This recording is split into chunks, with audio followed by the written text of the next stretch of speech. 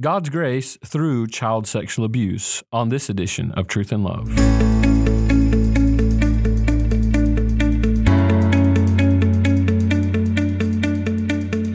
I'm Dale Johnson, and you're listening to Truth and Love, a podcast of the Association of Certified Biblical Counselors, where we seek to provide biblical solutions to the problems that people face.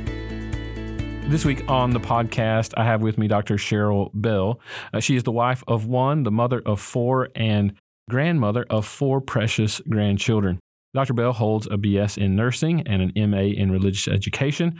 After raising and educating her children, God called her to return to school, where she completed her PhD in biblical counseling with a minor in women's studies. Her dissertation addressed the issue of child sexual abuse. She currently serves as an adjunct professor at Southwestern and Midwestern Baptist Theological Seminaries. She writes and equips for the Association of Certified Biblical Counselors and the Southern Baptist of Texas Convention. And she counsels women who are struggling to meet life's challenges. She loves to see God transform His children's lives by His Spirit and through His Word in the classroom and in the counseling room.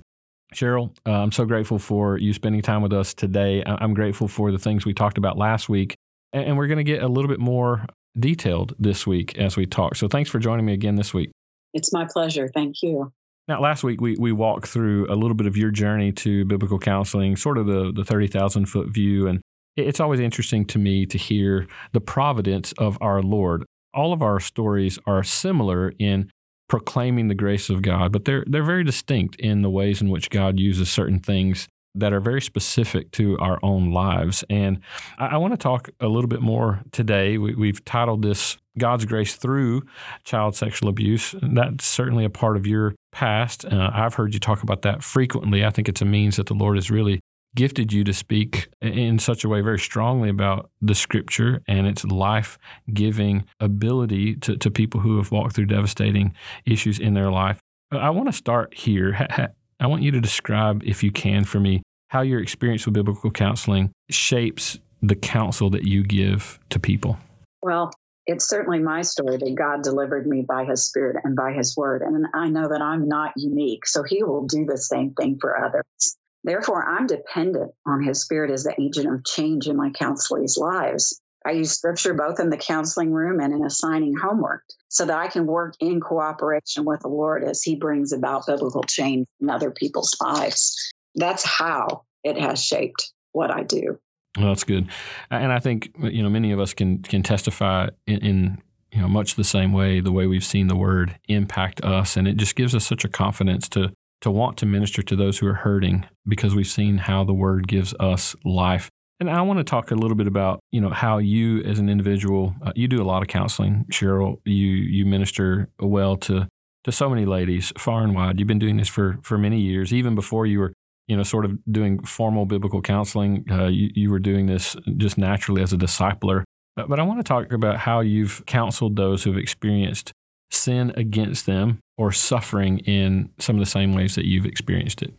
First of all, I want to back up just a little bit, because I counsel any woman that God sends me, regardless of the issue, because He and His Word are able to address every problem that exists. And so my commitment to do this is my own personal affirmation of the sufficiency of God and His Word. There have been times when I thought, does the Word really address this? But it does. He's been faithful and sufficient every time. But I also counsel women who've had similar experiences to mine, which is that of child sexual abuse. Much counseling in cases of abuse is done in adulthood, since sexually abused children are often silent. Statistically, we know that 66% of children who've been abused do not tell until adulthood or never at all, except, of course, in anonymous surveys. Counseling the long-term effects of sexual abuse in adults can be challenging, because sinful responses to being sinned against have been practiced habitually by victims for many years. And in addition, these responses are variable and include any number of possible long-term after effects. These effects may include anxiety and depression, guilt and shame, anger, unforgiveness, bitterness, distrust, interpersonal relationship issues, self-destructive behaviors, and sexual problems. And some of these side effects cluster. Anxiety and depression go together. Many years before psychology saw the link, God pointed it out to us in Proverbs 12:25, where He said that anxiety in the heart of man causes depression. Guilt and shame pair up. anger, unforgiveness, and bitterness are closely related. Distrust lies at the root of interpersonal relationship issues. So we can expect to see some of these effects cluster. In child sexual abuse, the sins of another are what lie at the heart of the suffering that a victim will experience. And so if a child is sad and grieving, that's not a sinful response in any way. And when the body of Christ, the church, weeps with those who weep in these situations, that's a righteous response. But that's not where ministry ends. Biblical counsel and the involvement of legal authorities in response to this crime are essential. In the aftermath of child sexual abuse, the abused child or adult can be comforted as each comes to understand that his or her suffering can be understood from God's perspective. His ability to use it for good, even though it was wicked and evil, trumps the reality of what it is they've experienced. He uses it to make them like Christ. It's not limited even by the extreme nature of the assaults against them. The only unknown in any situation like this is their response, because we have to cooperate with God in adopting his perspective on the experiences that we've had. God also uses the comfort that he has given those of us who've been abused to help others. When Paul says that his affliction leads to the comfort and salvation of God's people, he also speaks for every victim of abuse. The comfort that a believing abuse victim receives from God enables them to comfort others who are experiencing pain. Yet in many cases, and this is the hard part, the cause of a victim's suffering is more complicated. The abused child may add to his or her own pain with a sinful response to the offense and toward the offender. This begins as he or she turns away from God in anger and bitterness, knowing that God could have prevented the abuse. As a consequence, the child follows the abuser's example, and both of them yield to sinful desires and thinking and behavior. When a child makes this choice and follows his or her abuser lead by turning to sin rather than to God, the child's outward sinful behavior often does not look the same as that of the abuser. Many abuse victims never abuse anyone else. But when they choose to reject God, it demonstrates that the abuser, even many years after the abuse, still is exercising power over them. So the only way for the child to resist the abuser's power is to submit to God and obey his command to forgive the abuser. Forgiveness does not equate the restoration of the relationship, because apart from salvation and transformation in the life of the abuser, the danger to the victim remains. In fact, the abuser must be reported to legal authorities and prosecuted for this criminal offense. And as counselors, we are, along with every other individual, mandatory reporters of this crime. So as counselors, we have to remember that calling for reconciliation when there has been no repentance is wrong, for it does not picture the gospel rightly. And this does sometimes happen within our churches. Calling a victim to reconcile with her abuser when there's no repentance on the part of the abuser is counter to the gospel. In cases of child sexual abuse, it's difficult to talk about the sinful response of the abused child, and yet these wrong responses contribute to the long-term after effects of child sexual abuse. Research, and this is secular research, has demonstrated that it's not the abuse itself that produces the long-term negative outcomes, but rather the way in which the child thinks about the abuse that will either produce or prevent these outcomes. Therefore, as counselors, we have to address the heart of the abused individual with biblical truth in order to prevent long-term after effects in sexually abused children and to resolve the existing long-term after effects in adult survivors.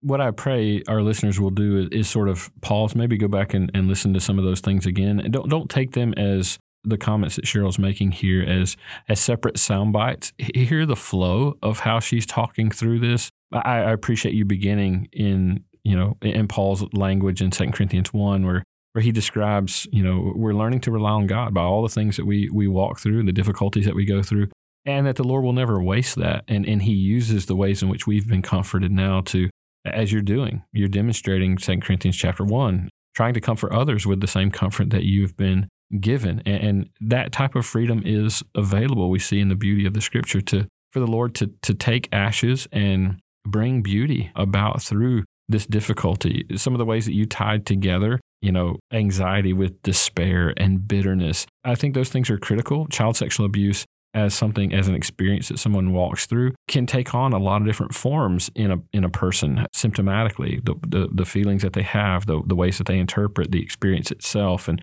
I think you mentioned toward the end there, one really important piece is oftentimes it's not the experience itself, it's the way that a person thinks about that experience in the present. So it's not a past event that's necessarily dominating them. It's the way we think about that past event in the present is what dominates our thinking and then dictates our responses to it, whether that be a response of despair and hopelessness or whether it be a response that is, driven by the Lord himself, as you mentioned, in forgiveness. I appreciated the way that you describe, and I want to highlight this, forgiveness does not mean reconciliation is possible. Repentance also has to be a part of a truly redeemed relationship. So I think that's really critical, the way that you nuance that, and I'm grateful. Now, I want to move a little bit your experience in dealing with issues of child sexual abuse on a personal level, but then also with counselees.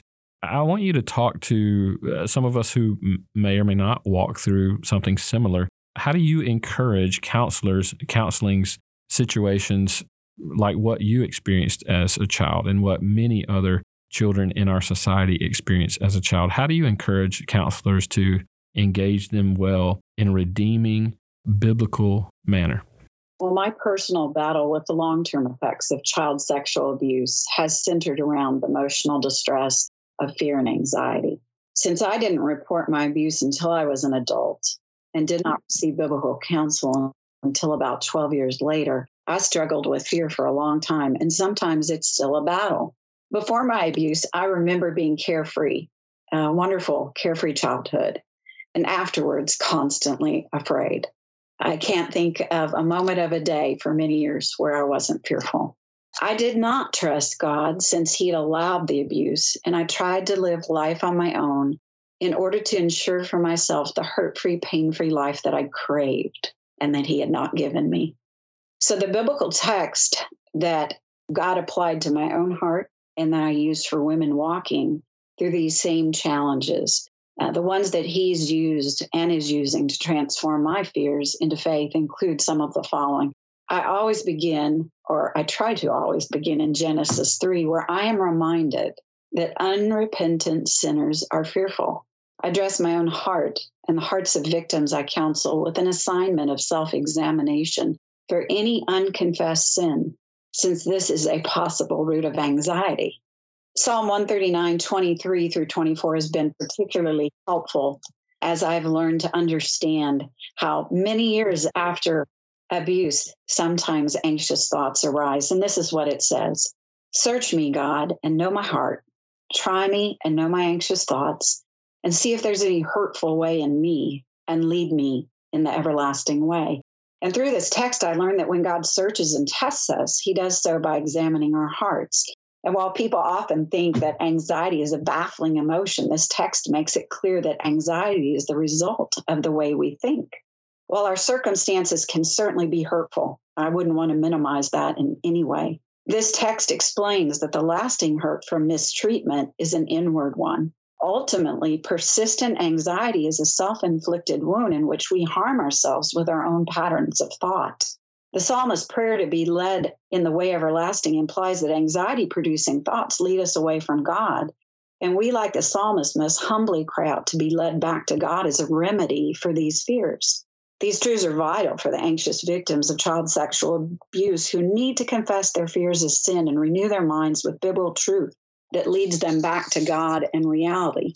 The alternative to his truth is the false reality these victims construct through their thinking and emotions in response to hurt, but one that's a frightening place to live since it does not consider God's presence, his provision, and his perspective on their life experiences.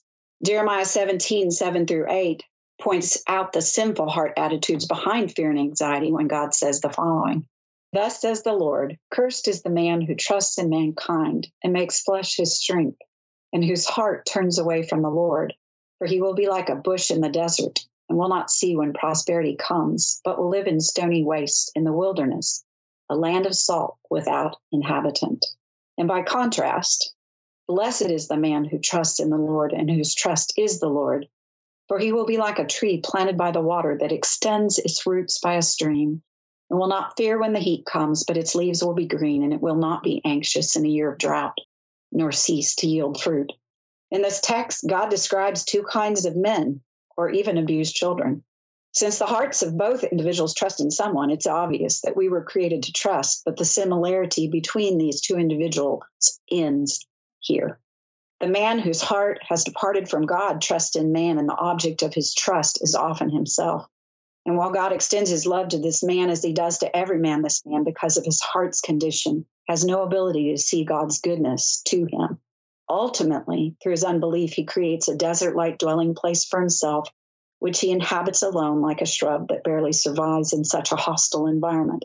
This is a path some abuse victims choose, and it was the one I chose. By way of contrast, the man who trusts God flourishes as a result of his hope in God.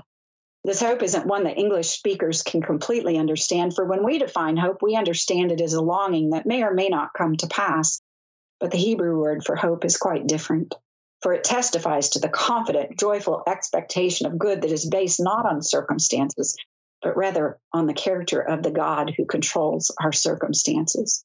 God compares this man to a tree that is rooted by a river and constantly supplied with life-giving water. In the midst of such a supply, when the suffering of heat and drought comes, the tree seems to be untouched by the harshness of its surroundings. It is evident in this text that the man who trusts God is spiritually healthy, for he produces green leaves. And as God provides for his need, he in turn provides for the needs of others by producing fruit that sustains them. Every victim of child sexual abuse has this same choice to follow one or the other of these paths. And as counselors, we need to clearly point out each path and the outcome they can expect based on the choice they make. The beauty of hope and trust in God can redirect fearful hearts back to him. And this text is a very powerful one for victims of abuse. Thankfully, God doesn't simply describe anxiety and its causes. In Philippians 4, the last part of verse 5 through verse 7, he prescribes a remedy when he reminds us the Lord is near. Do not be anxious about anything, but in everything, by prayer and pleading with thanksgiving, let your requests be made known to God. And the peace of God, which surpasses all comprehension, will guard your hearts and minds in Christ Jesus. For believers, confession of sinful fears, a mind renewed by the truth that God is near, and the replacement of fear with prayer and thanksgiving brings resolution as God replaces our anxiety with his peace. And these are a few of the texts that I found to be helpful in redirecting my own heart and the hearts of the anxious women I counsel. Just as a side note, because I am a nurse, I want to address briefly one of the things we need to understand physically. Because when we're working with anxious women, they say, well, I'm obeying the Lord. I'm doing everything I'm supposed to, but I don't feel any better. In counseling women with anxiety, we must recognize that the relief that comes through obedience takes time. When our hearts entertain fear-provoking thoughts, our brains signal our adrenal glands to release adrenaline. The unpleasant physical sensations that follow are the result of this hormone being released into our bodies. Our brains have no ability to discern whether the thoughts we send it are true or not. Only our immaterial hearts can make this determination based on the truth of God's word. As we learn to gatekeep with our hearts by replacing fear-provoking thoughts with biblical truth, the adrenaline response will be interrupted and the physical symptoms will subside. Cheryl, what you've done, I think, is so unbelievably helpful. First of all, I want to thank you for being vulnerable yourself and being able to, share your story as a light of the grace of God, a demonstration, a testimony of the grace of God and his kindness toward you through such a difficult experience. I think for many who are listening out there, some of the things you said are probably hard for them to swallow and accept, especially as we think about the culture's view of child sexual abuse. But I can just tell you the way the secular world thinks about child sexual abuse, it's as if you've ever experienced something like that, then you have almost a difficult sentence for the rest of your life, and that you have to undergo almost determined life outcomes because of this past experience. I can just tell you, based on the scripture and based on your testimony here, the Bible knows nothing of that determination. The Bible knows something of the grace of God in difficult moments, and that God himself is willing to use any difficulty like that in a way that testifies of his goodness and His grace that redeems the most tragic and difficult circumstances. Your life is certainly a testimony of that. So many others that we know are testimonies of that. And I want to say that so many who are listening today who found themselves just like you as a young girl, afraid to talk, afraid to tell, bitter, angry, anxious, fearful. I understand your experience makes sense. It makes sense that you would respond in those ways. But I pray that they'll listen to some of the words that you've given, the passages that you've referred to, and that they would find a God of peace, a God of hope, a God of care, a God of comfort, a God who is willing and powerful enough to overcome experiences. Experiences are not more powerful than the God that we serve. And I think your testimony proves that out. The passages that you referred to prove that out. And man, I pray for some of our listeners today who've been wrestling with an issue very similar, that they would take heart in your story and the story of Scripture, the promises of the Word, that we can be different, that we can experience a different reality. We're not sentenced to the destructive life that the world describes. There's hope and comfort to be found in the Lord that we can then, at some point in our life, share with others of what the good Lord has done for us. So, Cheryl, thank you for this testimony, sharing your journey the last couple of weeks. It's been a blessing to me personally, and I know to so many who will be listening. So thank you. You're very welcome.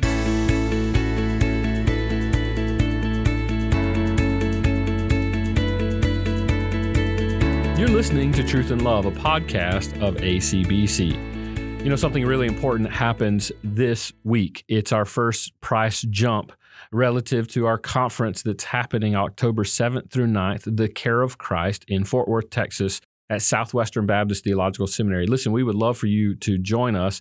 And that price, the last day to get the best price, is January 31st. When we roll over to February 1st, it will be a price increase. And so I want to make sure that you can take advantage of the best price that we have for our annual conference by going to our website, clicking now to sign up for our conference. Listen, at this point in history, we have had more people register for this conference than any other conference by the time we get to this state in January. So I want to encourage you, don't delay any longer. This is the best price that you'll have all year long. Make sure you go to our website and you can find out about this event, The Care of Christ, October 7th through 9th, 2024. So for more information on our annual conference and how you can join us, visit us at biblicalcounseling.com.